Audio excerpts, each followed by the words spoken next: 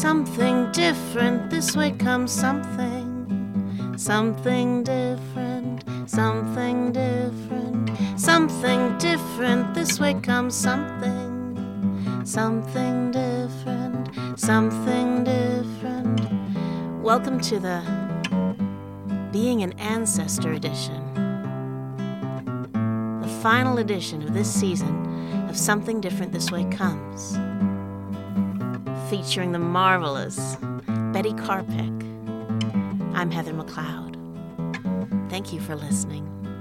And thank you in particular if you've chosen to listen to all 8 editions before this one, because this first season of Something Different This Way Comes was a journey and a medicine. And today we bring it home.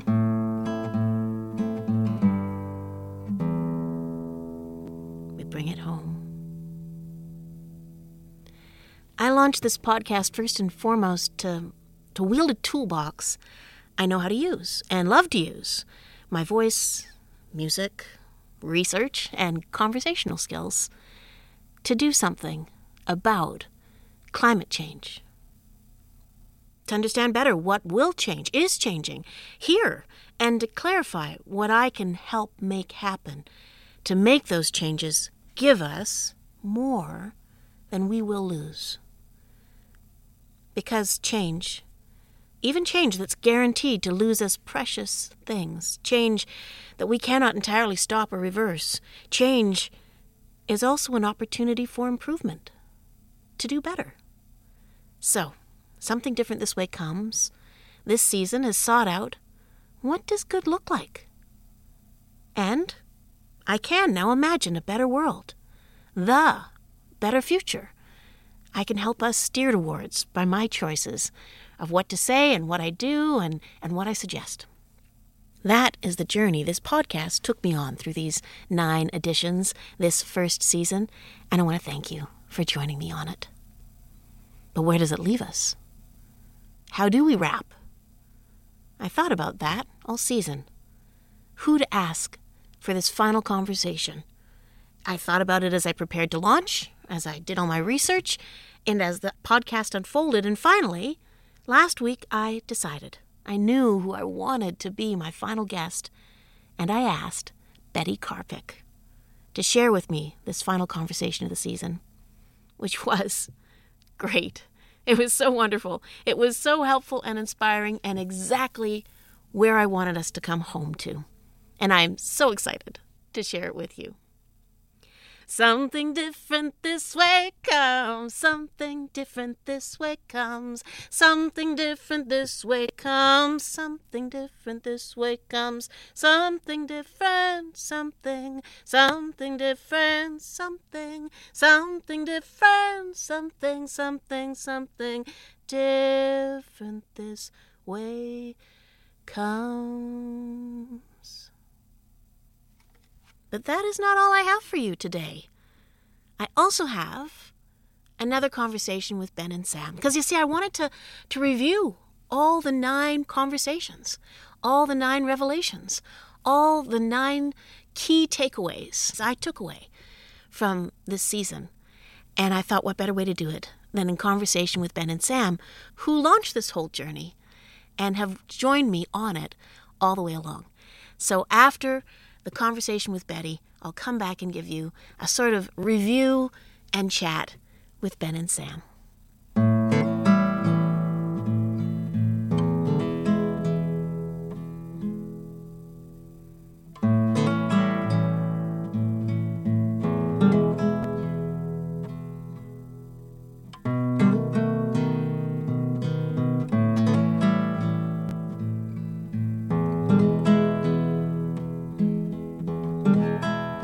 First, let me tell you a little bit about Betty Carpick. I've known Betty Carpick for about 17 years. I did a documentary for CBC Radio in 2005 about Slow Food Superior, a new group starting in Thunder Bay that had organized a dinner at the Good News Cafe. It showcased locally produced food and the farmers who produced it. And that is where I met Betty Carpick for the very first time. She was one of the people who made that happen.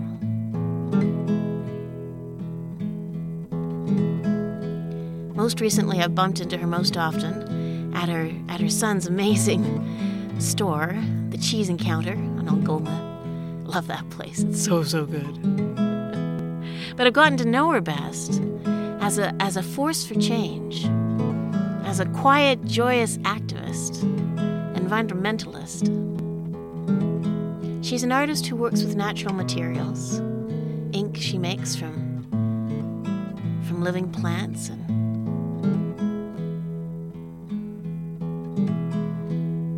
so I was so hoping she would say yes when I asked if she'd be my guest. And not only did she say yes, she invited me to her home as her guest.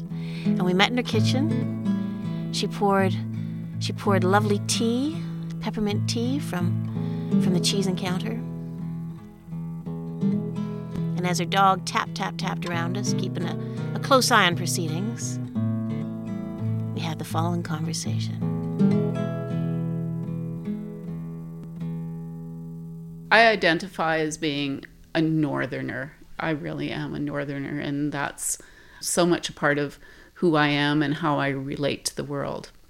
So I grew up in far northern Manitoba in a remote, isolated community called Lynn Lake. My mom, who's Cree, is from South Indian Lake. So her family were nomadic people who fished and trapped for their livelihood. And my dad, his family was Eastern European. So they were in the PAW. So Lynn Lake was a town where people came for healthcare. They came for supplies. Like it was a kind of beacon in the north before you had to go really leave the north to go to, say, the PAW or Winnipeg for care, probably. It was mostly around healthcare that people had to leave back then. So our house there was always people there from South Indian Lake of all ages. And it was just kind of natural that there were a lot of people in our house.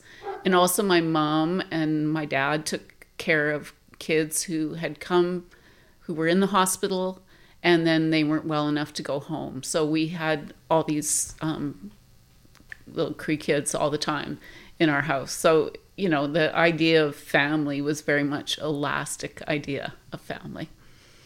Yeah, so coming to Thunder Bay, I remember like the first day coming to Thunder Bay and seeing Lake Superior and knowing that as long as I was by a lake and I could see the lake, that I could be happy in a place. And now my mom used to say, I just need to see the water. And when I was a teenager, I had a teenager's response to that.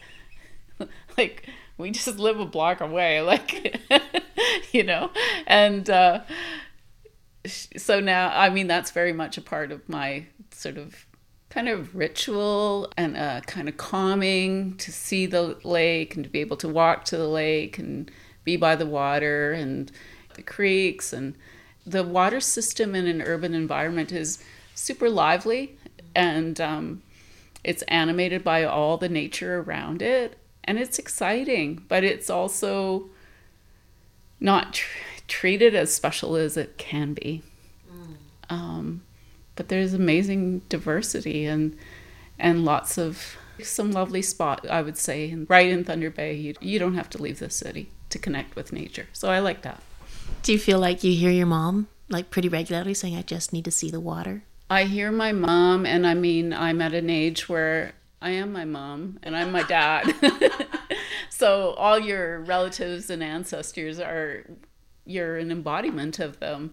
And when you recognize that within yourself, you're also seeing how you are an ancestor.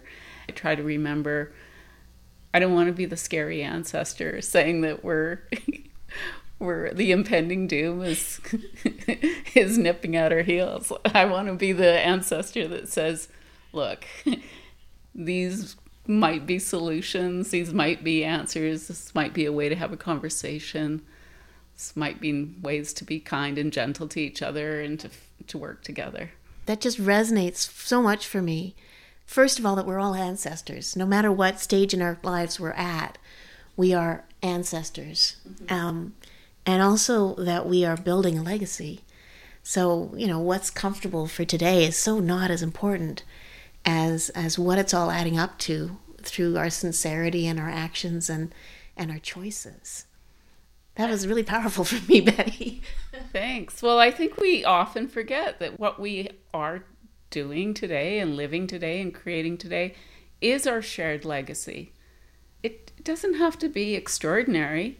It can be ordinary as long as it's authentic and meaningful. Yeah. Now, I also want to talk more about the land because I think of you as somebody who lives life very rooted, connected, aware. So take me into that, because that's so different from so many of us who live and are out of practice or don't even really know what it means to deeply be in a natural space. I get around by walking and biking, and I've never owned a car. I know how to drive a car. In an emergency, I could. There's nothing about a car that feels good to me. It feels like a violent kind of way to maneuver around the world. I get it's faster, but because of the way I get around, I see details. I see a nuanced perspective of the world, where I'm walking, how I'm getting somewhere, the people I meet. I'm always talking to people, and people talk to me because I'm on the street, right? I'm on the paths. And if you're in a vehicle, you miss out on a lot of those conversations. Also, because that's the way I get around, I feel I have to be more mindful about what I need and what I don't need and how much I can carry. So I think about that a lot. I think about my visible and my invisible abilities and disabilities in terms of how I get around, because I rely on walking and biking. So each journey is not done by habit, it sounds like. Mm-hmm. Your habit is, okay, what exactly am I doing here? Yeah. What exactly do I need and what don't I need? In a very mindful, to use, as soon as it's mindful, I'm like, Om app on my phone. But I mean like a real, this is a way to be thoughtful and pragmatic in your daily, can I call it a discipline? It's a practice getting around that way. And it has affected my arts practice, because I like to say that I can go conduct a workshop and I can bring everything I need carrying them by walking or with my bike. So that means I try to think in a more granular way, and that is a really nice way that I can take my land-based arts practice out into the world, and I don't have to take it by vehicle. It is truly land-based from beginning to delivery. I also love how a contrast that is to saying about things like, we're a tourist destination, we're a doorway to the north, we're so close to so much wild beauty. And you're saying, yeah, we're so close, open your door already, right? It's not something you have to travel to, it's something you have to notice more. Mm-hmm. So I think we have to experience the world in a sensory way and in a kind of artful way, so that we can just enjoy a slower pace. We can just slow down and really enjoy a simpler way of living if we want to. Certainly during the early days of the pandemic, which I feel nostalgic for them, because there was a real halting and a reckoning and then a slowing down. And people were walking, cycling, baking, cooking, making. And we might not have been doing some of those things in the way we were accustomed to, but we were doing them slower and in a more observant and connected way than we were before. And we were calling each other and getting to know our neighbors. Yeah, so there was a lot of good that came out of that pretty harsh reminder about the climate crisis. Yeah. It was also a reminder of what's really important, what is essential. Yeah, and I think when we see where we live, it doesn't matter if it's a small town or an urban space. If we're really on the ground seeing it, then we can see the way we can make it a better place for all ages and abilities. Because a livable city or community is for the people who live there, not for the tourists. The promotion has to come from within so that we all feel that we have a place to be proud of and a place that we're proud to live in and that we'll care for it. Yeah. And that we're known in and valued in. Yeah. This is my neighbor. Yeah. This is my corner shop. This is my street, and this is the places I know well. Yeah, here's my favorite tree. This is the creek. This is where I see deer and saw a rabbit. All those things can be within a city. It's not about grand and, for many of us, unachievable ways to connect with the city. In this community on the shore of Lake Superior, we have this amazing trifecta. We have Lake Superior, we have the boreal forest, and then we have farmland. Like, we have so much abundance and richness that we can protect and work collectively to take care of, to be stewards of. It's very distinctive, those three things. Can we celebrate that? I love that. It's giving me such a wonderful sense of potential and of security because of all that we already have. But I'm going to go the whole other side of things. When we were chatting before I started recording, you used a phrase that just resonated. You said, this colonized planet. And often when I find myself fretting about how hard it can be to fix some of the things that just keep grinding what should be cared for, it's about systems historically rooted in colonialism and other atrocities. And I feel helpless until I think about the people that are also part of those systems. And most of them are good eggs. What does that make you think?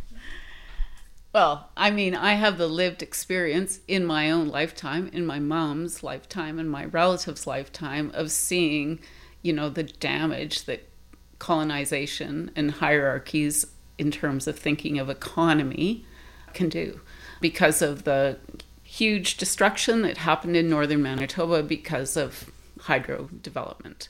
What happened? In the 70s, the Churchill and Nelson rivers were diverted to provide hydroelectric power for the south. So my mom's community of South Indian Lake, and that's where my relatives lived, and they still live there. They were hunters and trappers and fishermen, and they lived a very self-sufficient life between winter camp and the summer camps. And at one time they had the most successful whitefish fishery in North America before the hydro development. In North America? Yeah. That's huge. Yeah. I've seen documents since then that hydro considered the people not working. They didn't consider that true work because they weren't in a kind of homogenized system of work. Yeah. Yeah, they were living on self-sufficiency moves you out of those systems, and therefore somebody in the system can say, well, you don't count. Yeah. But that's such a weird take on it when you don't need. So the 100 or so people that lived in South Indian Lake were considered disposable for this project. There was definitely a fight put up, but it kind of came for naught, but it continues to this very day with some of my cousins continuing. And I mean, in some ways, I think that's helped us become advocates for change and for opening our eyes to what does it mean for a colonized, hierarchical way of thinking to come into a community. What happened when the water was diverted? Like, how did that impact people's lives and the space? The community of South Indian Lake had to move to higher ground. Was the higher ground where they'd ever lived before? No. So they left their community. They weren't going to get any kind of financial assistance, so they had poor quality housing. They didn't have the way of life. The shorelines were flooded. The whole ecosystem's affected. Shoreline debris falling into the lake that causes mercury contamination. The whole water table, all the fish, everything's affected. And consequently, if you can't do what you've done for centuries, and all of a sudden you have nothing to do, people are desperate. They're depressed, and they're sad, and they're voiceless. And societal problems are huge now. recovering from that's not easy. I feel like there is the active mourning, and then there's the more subtle, unspoken mourning that happens intergenerationally. And I feel that's been part of that community, and it's been a part of communities, Indigenous communities all around the world that have had that same kind of experience through extractive industries moving in and really just rearranging everything for their own benefit. And if you have somebody who's been a trapper and a fisherman all their lives, you can't make them happier by giving them a maintenance job in a mill. Mm-hmm. Like, why? Yeah. There's a kind of normalization about land and water destruction. And that's not okay. That's not okay for the boreal forests, which are the breathing lungs of the planet. And it's not okay for all the communities around the world, in Canada and around the world, where drinking water is an issue. Like, drinking water, and water is a valuable resource in our lifetime. Mm-hmm. Like, that just blows me away. Everything is moving too fast. All this destruction. And you were talking about the power of slow, of not taking a step till you've decided not just where you're going, but the best way this day to get there and what you really need to bring along. What a contrast that is to this. When you grow anything in a garden or you're nurturing something, I mean, it can be a plant, but it's also a person. We're both mothers. So when you're nurturing something, that is slow.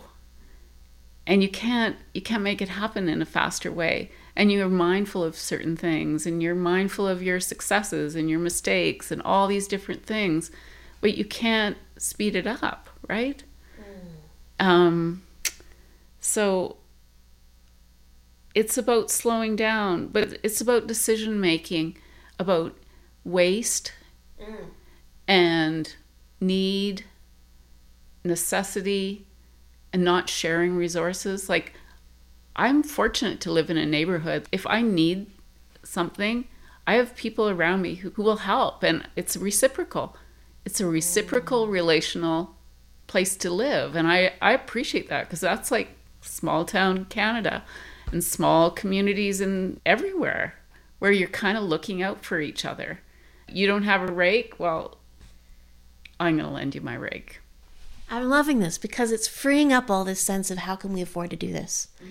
We can afford by not wasting and by sharing and by allowing things to heal, right? As opposed to feeling we have to rush in there and grab what we need. There's a wisdom to the wild. It's the only way we can bring back balance is by re-enriching all of our wild wisdom and kind of getting out of the way of that wisdom. Yeah, and so if we help intergenerational, interdisciplinary, and inclusive communities to thrive, then we're all in a better place. So how do we do that? What's our place in that, besides getting to know our neighbors, which is a great start? Mm-hmm. I think we need to stop tokenizing and romanticizing and think about authentic ways of connecting to people. All people. You know, I mean, the world is so rich and diverse, and if we can look at each other as human beings, each of us have different things to offer, and we can learn and unlearn, and that's the way we can do it. We can fight against the system, but if we're not offering new solutions and new ways of doing things by setting examples, then we're sort of lost. But we can't forget, our greatest entitlement as human beings is that we get to live on a planet and we get to enjoy this like amazing world of nature and all the spectacles of nature. Like, isn't it amazing that the sun comes up every morning and that there's the aurora borealis and there's tides and there's some tiny amazing little insect doing its own thing and a flower being part of a plant that we can eat? Like, it's all just amazing. We keep wanting to have something more than what we have right in front of us. I think we feel like entitled to have experiences that maybe are just leaving us empty.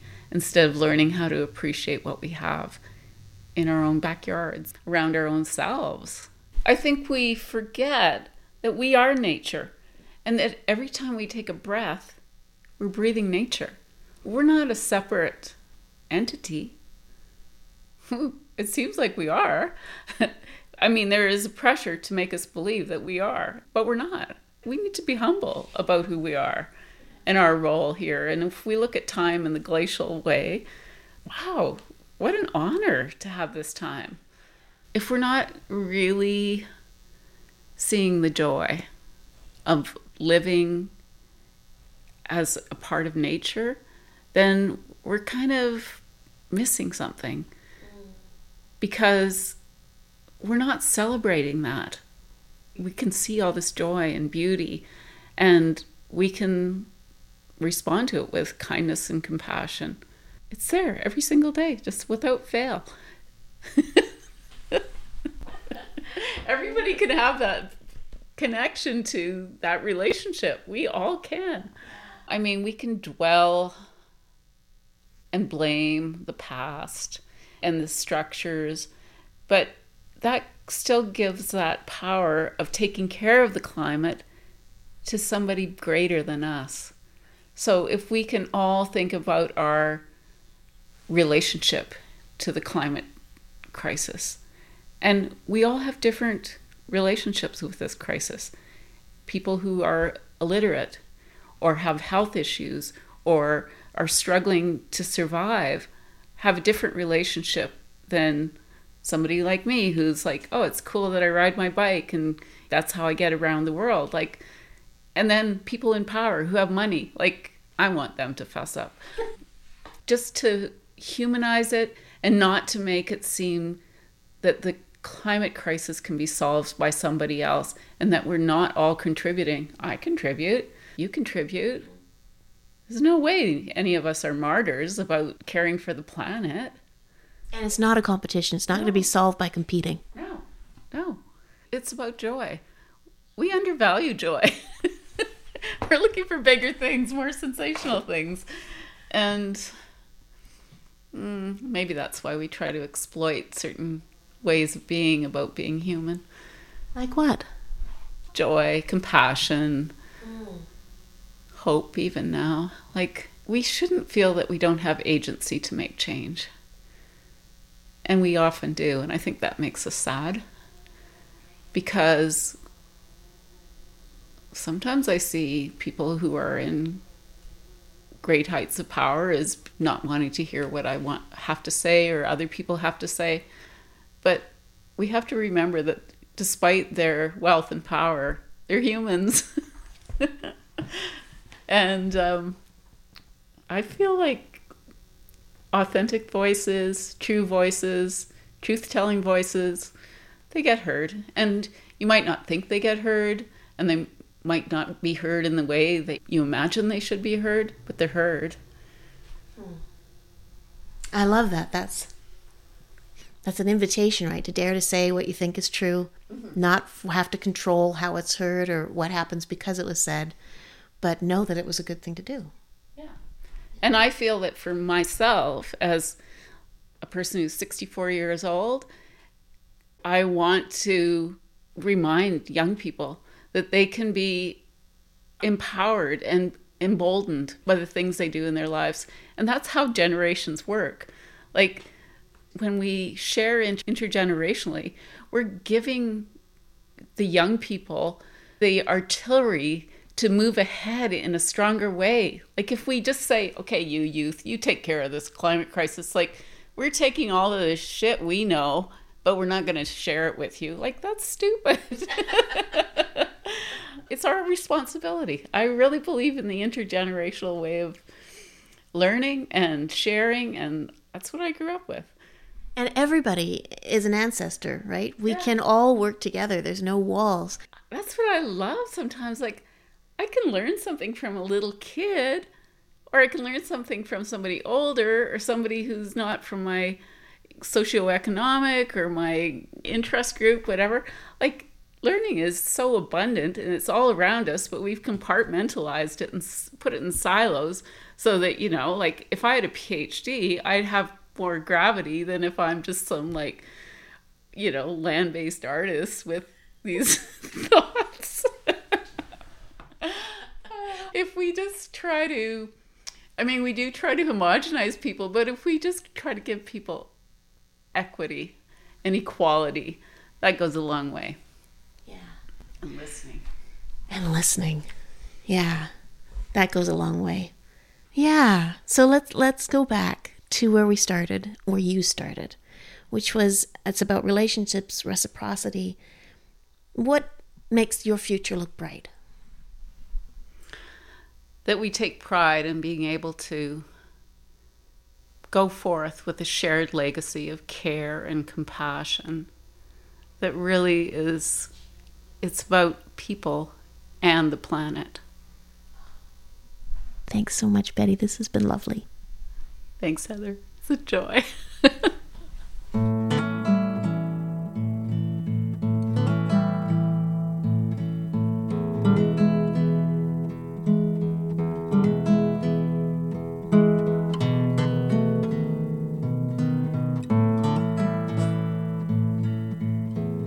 Betty Carpick is an artist. We spoke at her home in Thunder Bay. I highly recommend that you Google her name, seek out something she's organizing, check out what she's put on Instagram. She's amazing. And so was that conversation,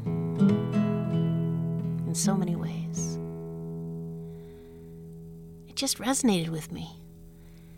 But he counsels that we slow down, that we take things day by day, mindfully, putting down what we don't immediately need, only carrying what we can really afford to carry, and really paying attention to the beauty and the joy and the opportunities to meet people and talk and help out one another that are right outside our doorstep. She called it a practice. I think I need to practice her practice. It is easier said than done. It's easier to just carry around your purse and let it keep filling up with things you might need and never get around to extracting again until it hurts to swing it on your shoulder and you can't find what you're looking for when you open the thing up. Slowing down is kind of radical. And valuing the joy in our lives. I think that's hard too, right? It's easier to kind of value and hold close to your heart the things that worry you, the things that fret you, the things that you can share with other people as being very worrisome. But valuing the joy, pulling that in close to your heart, giving it the space and the time in your conversations and your thoughts, it is a practice. It's pretty radical. And I'm with Betty. I don't think it's just good for our state of mind. I think it's good for our world.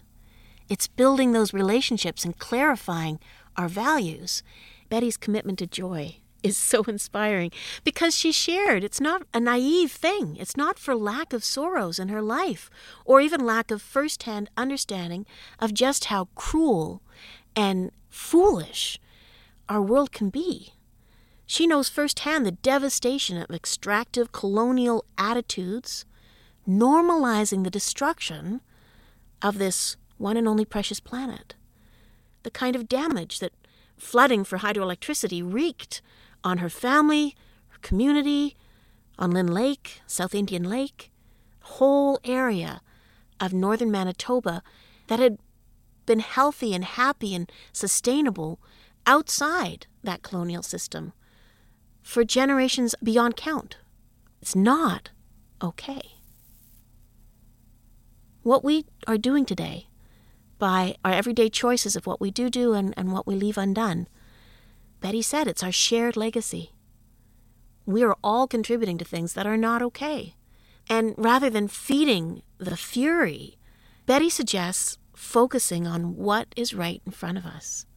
Joy, beauty, possibilities, connections, slowing down, speaking up, that kind of ownership of our own lives and spaces and autonomy, will make us all happier, but also it's our responsibility as ancestors, building a legacy together, honoring the gift of simple things that are right outside our door and inside our days, and celebrating, learning and sharing intergenerationally.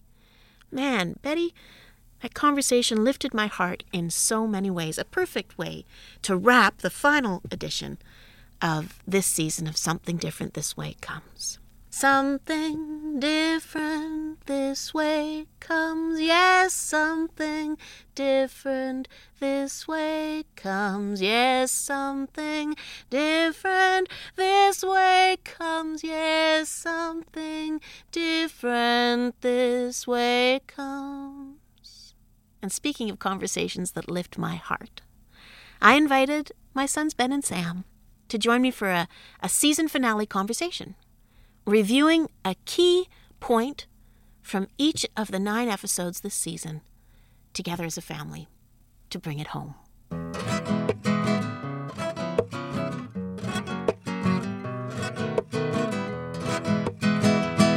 This is my final edition of this season. There'll be another season. Mm-hmm. But thank you for agreeing to help me kind of review and summarize to be a grand wrap. Yeah, you're very welcome. You're welcome, and thank you for having me. So let's start with the conversation I just played was with Betty Carpick. I called it the Being an Ancestor edition because Betty Carpick recommends that we all really think about what we do day to day, because what we choose to do, every little decision, is adding up to being our legacy. However young you are today, one day, the world you're leaving behind will be an ancestor's legacy. So she recommends slowing down and being thoughtful, really thinking about your day before you step out into it. Only bring what you need and what's worth carrying, and give yourself time to stop, talk to the people you see, notice the wild wonders along your way.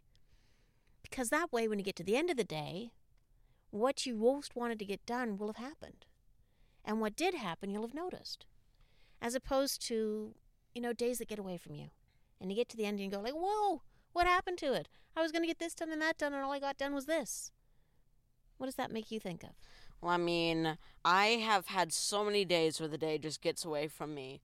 I just go to bed and well, that was awfully disappointing. Yeah, I really think I really related to that. And I think that would be a great idea. I could totally try it. I kind of relate to it, but also kind of don't. Because for me, there's definitely days where it totally gets away from me, and at the end of the day, I'm just like, did I just do one thing all day? But I don't have the thing like, wow, I was going to do this, and this, and all I got done was this, because I really don't make plans for a day. I just, I do what I want, when I want to, and yeah. Sounds like, a good life as a kid is doing what you want. So last week in the Getting to Know Home edition, I talked to Lita McKellar, and we talked about how really fixing climate change means changing systems and the way whole groups of people do a shared project together, which is tricky. An analogy I'd like to give you is when we've gone to a group dance, a contra dance, like a square dancing, and everybody in the room is figured out what the pattern is, and together we're completing that pattern.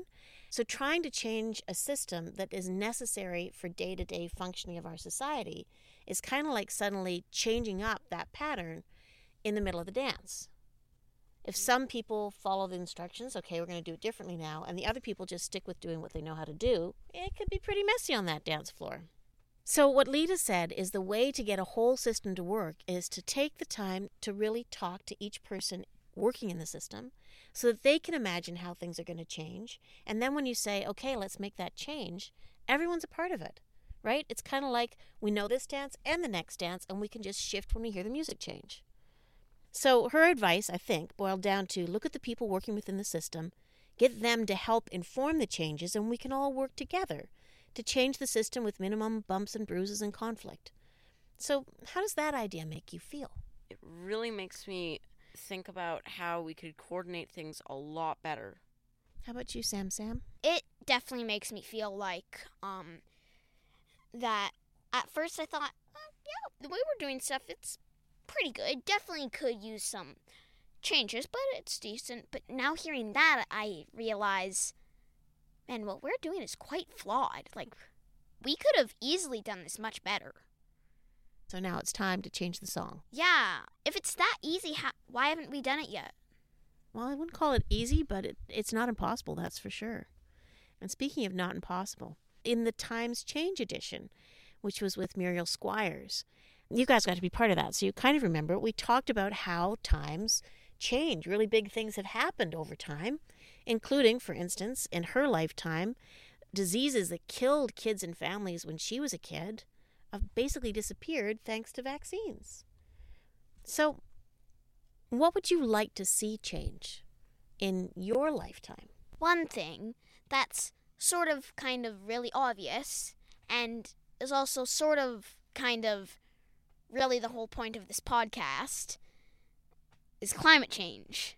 I want it to be changed, as in I don't want it. Period. I don't want it. I don't want it to exist. I want it gone. So right now, the goal of everybody's talking about is that by 2050, we will finally stop putting more carbon into the atmosphere than we take out of the atmosphere. But that doesn't mean we've yet gotten back to a balanced space, right? And by 2050, that is 28 years from now. Like you, Sam, will be 39 years old. And you, Ben, will be 41 years old. So that's where we're currently aiming to get to net zero. But what you're saying, Sammy, is you'd want to get past net zero, to drawing it down, changing enough that we're actually solving the problem and not just lessening it. Yeah, and I believe that that's not too optimistic. I've heard that they've actually already done the science, that we know how to do it, and that at first it's going to cost more, but it'll actually be cheaper in the long run. And that begs the question, why haven't we done it yet? What do you think, Ben? What would be a change you'd like to see happen in your lifetime, a really big change? Well, in my opinion, there are three main changes I'd really like to see. One of them is obviously fixing climate change. The other is putting a lot more trust in our systems, just systems in general. I think one I can easily think of is school systems, as they have a lot of weird things banned because one bad thing happened that was mildly associated with it. No wearing scarves because a kid at one point accidentally choked on a scarf. No standing on snow hills because they might get a pole whittle concussion or something. So what you're saying is having systems be more based on trusting one another. Yeah, that's what I'm saying. Yeah, at this point now, if some kid was walking, tripped on a stone, got a concussion, they would ban walking from the school. So how would people get around if walking's deemed too dangerous and risky? I don't know, they'd roll, but then they'd hit their head on a wall, and then that'd be banned too. Eventually, they'd go to school, a bird would then land on their head, the claws would go into her head, they'd start bleeding, and then nobody would be allowed to go to school because that's just too dangerous. Or they could ban birds, stones, and walls. So to go back to where we're at today. Today you feel like we don't have enough trust in one another and it makes things not work very effectively or efficiently. So you would like to see that change and feel like in your everyday life you're trusted a lot of the time to be doing your best to be a pretty good person. What's the third thing you'd like to see change? The third thing I'd really like to see a change in is a lot more honesty. I feel like we have a lot of systems that are built around looking the best they can. Less of society obsession with perfection. Like, it seems like whenever we find food or something that just doesn't look right, we always tend to, throw it out or something. I even had one crazy friend. We were eating a sandwich in their kitchen. This big old horsefly lands on mine. Just does its weird little dance where it rubs its back legs and all that stuff. And flies off. The mom notices and immediately takes the sandwich and throws it away. Excuse me? Yeah. So just a little more reasonableness, that life is imperfect, people make mistakes, but we shouldn't be wasteful, and we shouldn't be too afraid or too careful to let people do things because they might not do them perfectly. Yeah. All right. Did you think of another thing you'd like to see change?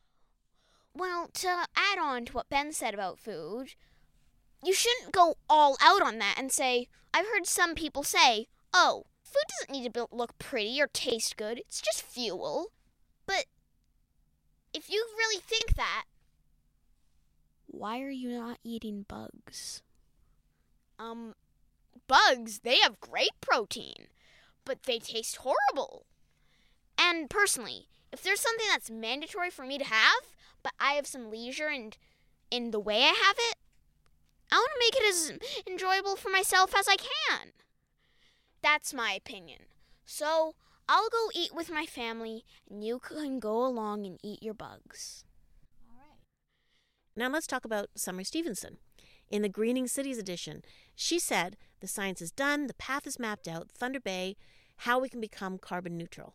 Plan is clear. You're going to go electric, generate renewable energy, invest in energy conservation, invest in climate risk mitigating infrastructure, and build up denser neighborhoods so people walk and bike and bus more. And she said the sooner we get to it, the cheaper it will be, like you were saying, Sammy. So what do you think about that? Well, that sounds really great, Noel. But if that's true, why am I not noticing things around in the city? If they know it, and they know it's beneficial, why haven't they done it? Yeah, I do tend to notice whenever, a higher power tries to tackle climate change, they're like, this is a crazy urgent thing we need to complete in the next 10 years. And it's like, we will complete it by 2050. And then, it takes them 5 years to, install an electric charging station at a gas station. Congratulations, you didn't really do that much. Now let's talk about the next edition, the People in Your Neighborhood edition with Charlotte Robinson. She was highlighting how generous and creative and hardworking people are. With climate change, it's stressing out global supply chains and also big international corporate systems. Local can-do-itness, homegrown solutions, local businesses can make more of a difference now than ever. And she talked about how buying local means investing in not just our local economy, but our local security. So how do you guys feel about supporting local business? Or, now that you're working for a local business? Well, one thing that I know is, let's say you're going to this really great place, and it's amazing. You just love it. But, no one knows about it. And for a while, you were enjoying it and oh, this is so nice. It's all for me. My little spot. But then, since not enough people are going there, it goes out of business. And it's replaced by another Tim Hortons, another McDonald's, another Wacky Wings, another chain food restaurant. Those companies, they don't need to spread anymore. They are all over the world. I think every city there should be maybe one chain food restaurant. There does not need to be more than that. Because think about this. Let's take Amazon, for example. If you have a problem with their service, and you tell them about that problem, what they're most likely going to be like is, oh, that's too bad, but we have a whole bunch of other stuff that we're really busy with, so we can't focus on you one customer out of a million. But on the other hand, if you went to a small business and you had a problem with how they're doing it, and you went to them, since they're a small business, they will actually help. And they have a relationship with you, their kid might go to school with you, their grandma might, be friends with your dad, who knows? The odds are better that there's reasons for them to do their very best because there's more ways they might catch up on them if they don't. Yeah, absolutely. So how about you, Ben? How do you feel about supporting local businesses and maybe even working for one? I love the idea of working and supporting local businesses. Local businesses are an important part of our culture so that whenever you go out for a treat, you're tasting originality and not McChicken. And as well, I would love to work for a local business and maybe one day even start my own. Why? Well, mostly because I'll be able to make my own decisions on how I want to run the business. And mostly because I won't have an excuse to complain about how a shop is run. That autonomy that we talked about.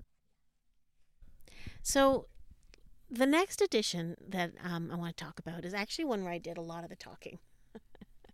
How important it is not just to vote, but to help whoever's been asked to make decisions that affect many people understand how those decisions are working.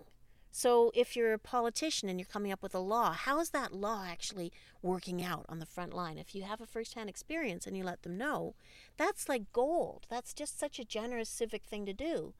And we're all part of multiple systems, right? So I like to write letters to my colleagues at work that are in charge of things that I'm having experience with and give them some feedback and some suggestions as to what make things work better. In the same way I write to our municipal elected authorities and provincial and federal. I believe in the power of the pen and the power of conversation. Now, you guys don't get to vote yet, and you don't yet have employers and colleagues, but you are part of school systems, and you were talking just earlier about things that you've seen, whatever the reasons they might have put those rules in place. You don't feel like they are perhaps worth the cost of obeying that rule versus the risk that they're supposed to address. Or they might not be working as intended. Like, Ben, with your line about we need to keep the children safe, so we'll have to stop all walking next time somebody trips on a rock if it's a bad enough trip, right? Yeah. Yes, that would avoid more such accidents, but at what cost? Yeah. To elaborate on that point, I also think it's really important to make sure that systems allow you to do the most you can and to learn at a young age. But you were talking about wanting to be trusted more. And when you're trusted with things, sometimes you make mistakes. You can learn through mistakes. So I feel like what you're saying is you wish that the school system you knew so well gave you more opportunities to try things that you might not succeed at, even if you sometimes get hurt, because that's a learning you would benefit from. Yeah, really. Yeah, I noticed that larger, I guess you could call school a business, I don't know. Larger groups tend to generalize their students' or employees' behavior. Like, one kid or employee makes a mistake, well, I guess they're all stupid then. Right. The rules were put in place to protect against a specific thing so it would never happen again. The effect is you're being told you're stupid and can't be trusted, which is an expensive cost. Yeah. One really dumb kid manages to mess up and, well, the effect really lasts.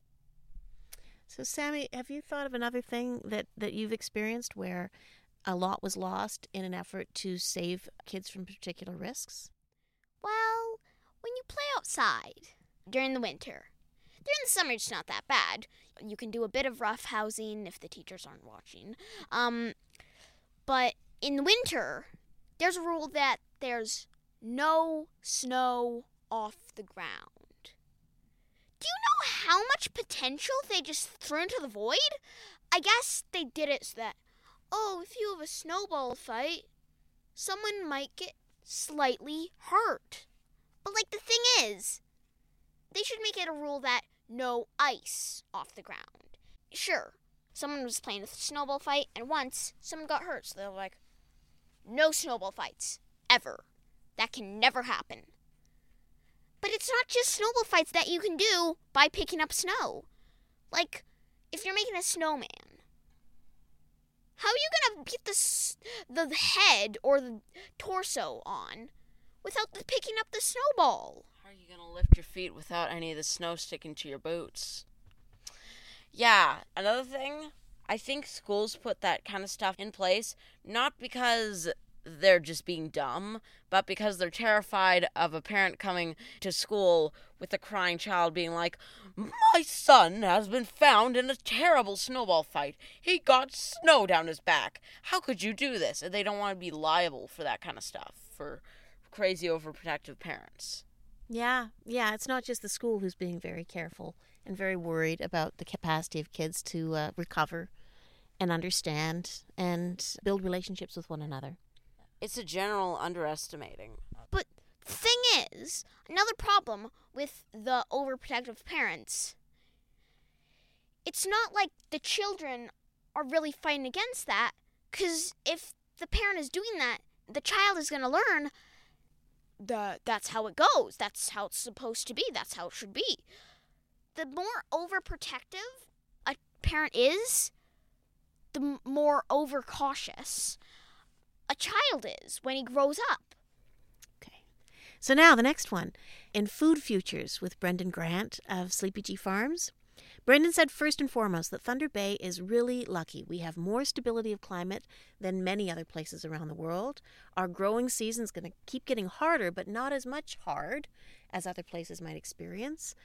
And we can easily feed ourselves. We could grow all the food we need here without too much trouble at all. What he really talked about, though, that stuck with me afterwards was he wishes and he hopes that we figure out how to value food more. Value it as something not just essential to life, but something beautiful, a great opportunity to be together and to experience something that tastes good and smells good and looks good and all the rest. So what do you guys think? If we in our everyday lives, if Thunder Bay as a whole were to value food more, what kind of ways would you like to see that in our everyday lives? Well, as I've said previously in this exact episode, do not think, oh, it's just fuel, so it doesn't have to taste or look good. Okay. Personally, I can think of, for instance, one of my pet peeves is that you guys have to bring your lunch to school. It can't be refrigerated, can't be reheated. There's no real cutlery provided to you at your school. Whereas, Ben, where you go to school, there is a cafeteria, the kids cook the food, there's actual cutlery as an option. I feel like Ben's school values food more than your school does. And if we were to value food more, we'd have more kitchens, more time together, eating together, even at shared places like school. That's why I'm excited to go to La Vérendrye. Honestly, I think we really do value food at La Vérendrye. We get amazing stuff there. We even got fried chicken once. Oh my God, it was amazing. But I think that might also be a bit of a trust issue, because maybe they think, oh, you can't let kids have knives or forks because they're pointy and they could hurt someone. Then why do they use utensils at home? And also, they worry about allergies. And also, we try to spend as little money as possible on schools because they're expensive, and maybe doing something with enough staff to manage the allergies, is not something we're willing to spend money on. So I think when Brendan said, I'd like to see us valuing food, he also means we should spend more of our time and money on it. And we should also know what the value of food is by growing more food. I would definitely, from experience, recommend more people grow their own food. It is way cheaper. But also growing your own food, I'm saying you value it because it doesn't just do itself, right? You have to make sure it gets enough water and do some weeding and harvest it at the right time and know how to keep it so it doesn't go bad and not have to throw it out because it went rotten at the back of the fridge because you didn't plan for your meals.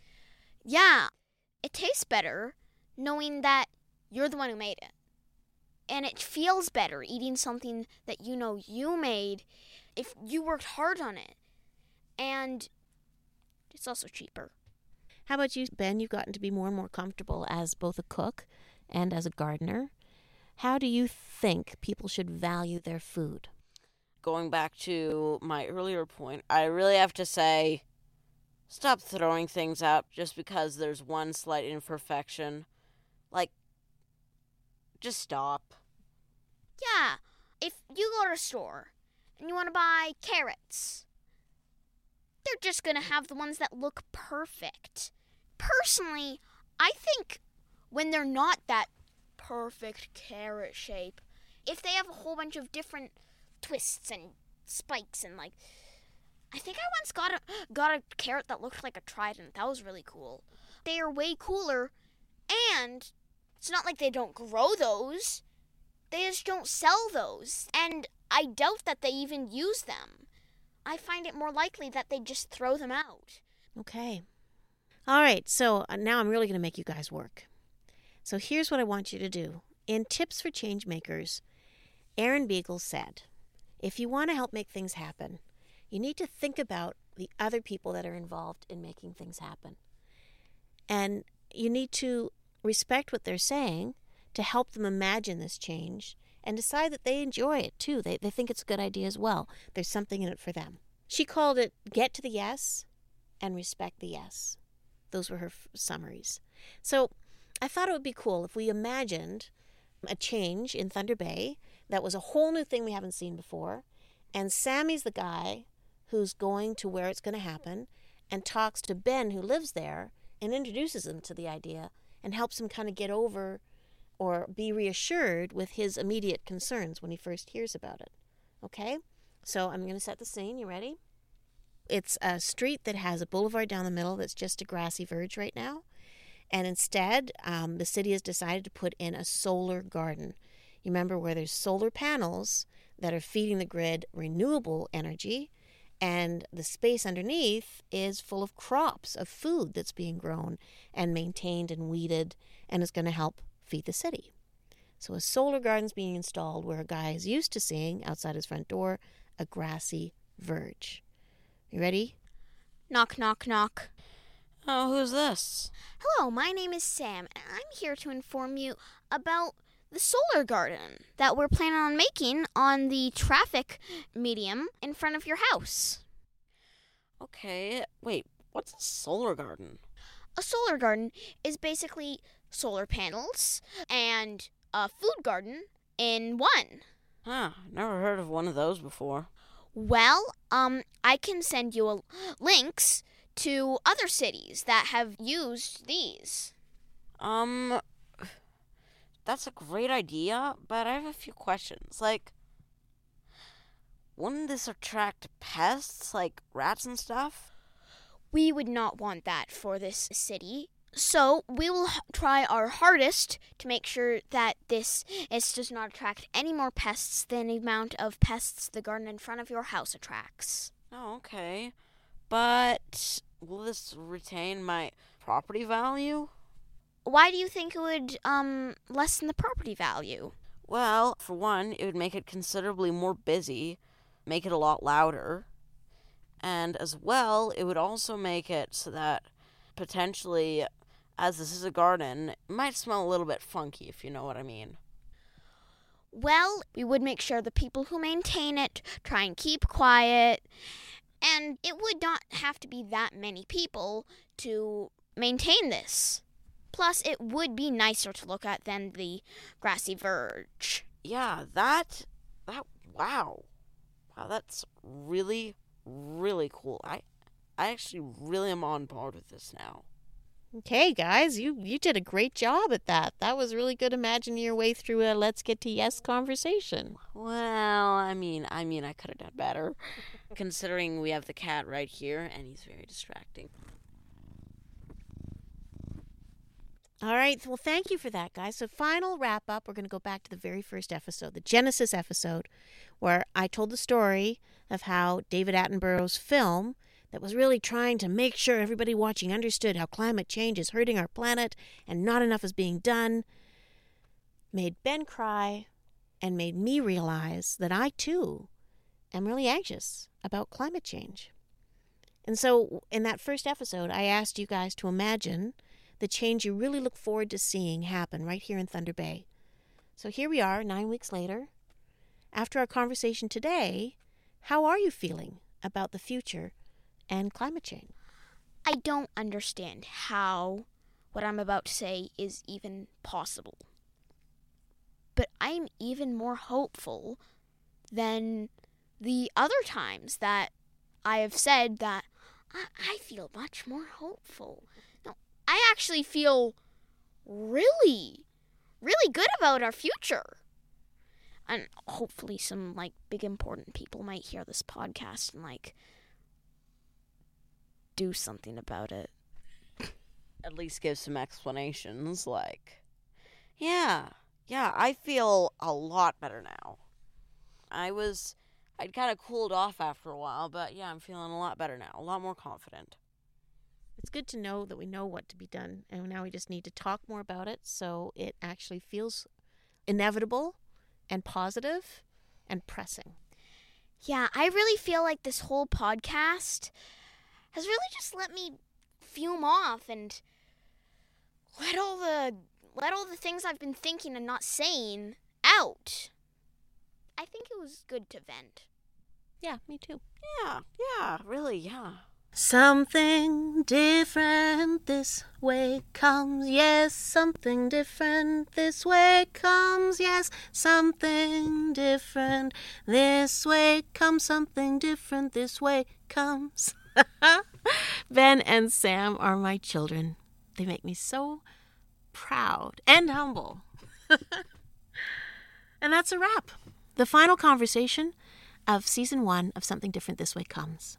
Thank you for listening and for joining me on this journey of heart medicine and context. I'll be back with Season 2 through October and November of this year. That is the plan. And if you have any ideas, if you have any suggestions, I would love your help in planning that journey. If you think of a person or a place or an organization, a book or a magazine or a movie that could inform me, that would be fabulous. I have to admit, I did ask a lot more people to be guests than agreed to be guests because they don't know about this podcast and they don't know me. So who were my guests was a little bit limited by people who know and trust me. So if there are people that know and trust you that might be willing to talk to me because you introduced us, man, that would so broaden and deepen what we can say here and what we can learn and how we can be connected. So I would be honored and so delighted. The way to connect with me most easily is through the website, www.somethingdifferentthiswaycomes.ca. You can reach me directly through that, and I would be so delighted. So let me summarize again. Because of Something Different This Way Comes, I'm rolling into 3 months before the next season with some goals. I'm going to slow down. That's my goal. I want to pay attention and unplug. That's a goal. I want to find the courage to connect again with people. Arno and I, for example, are planning a block party this summer to gather our neighbors together and share food and some fun and reconnect. And that was not an easy decision for us. We were remarkably apprehensive because we're kind of out of practice. And I don't think there's ever been a block party on our particular street, at least not within the last 60 years. So it's a new thing. But I think it's a good idea. I got to walk the talk, really. And I, in my time, will keep writing my truth to decision makers. We as a family are going to continue eating local and shopping local as much as we can. We just want to support that powerful force in our community for good. And we're going to make meaty, generous conversations a part of our everyday lives. That's my goal. And I will try to turn off my worrying worries more often and pay attention to what's right outside my door. And I will think about Season 2, what journey it will trace, what medicine it will offer, worth sharing with you. Finally, I'm going to have a song for you. I'm going to try at least. This is actually a challenge put to me by my cousin Bill. He wants something he could sing along with that summarizes all the key takeaways from the whole season. Not a small ask, Bill, but I got some ideas. So I'm going to give that a go. Bring you a new song for Season 2. And before we bring it all home, I need to say a last thank you to Leah McKay, to David Gutnick, and Arno and Ben and Sam, and all the people who subscribe to the newsletter, really great. I ask you please to recommend the podcast, now that you know what it entails, all the way from beginning to end. See if there's not a few more listeners who might get something out of it. I would love that. And I hope you join me again come October for Season 2 of Something Different. This Way Comes. Something different, this way comes something. Something different, something different, something different, this way comes something. Something different, something different.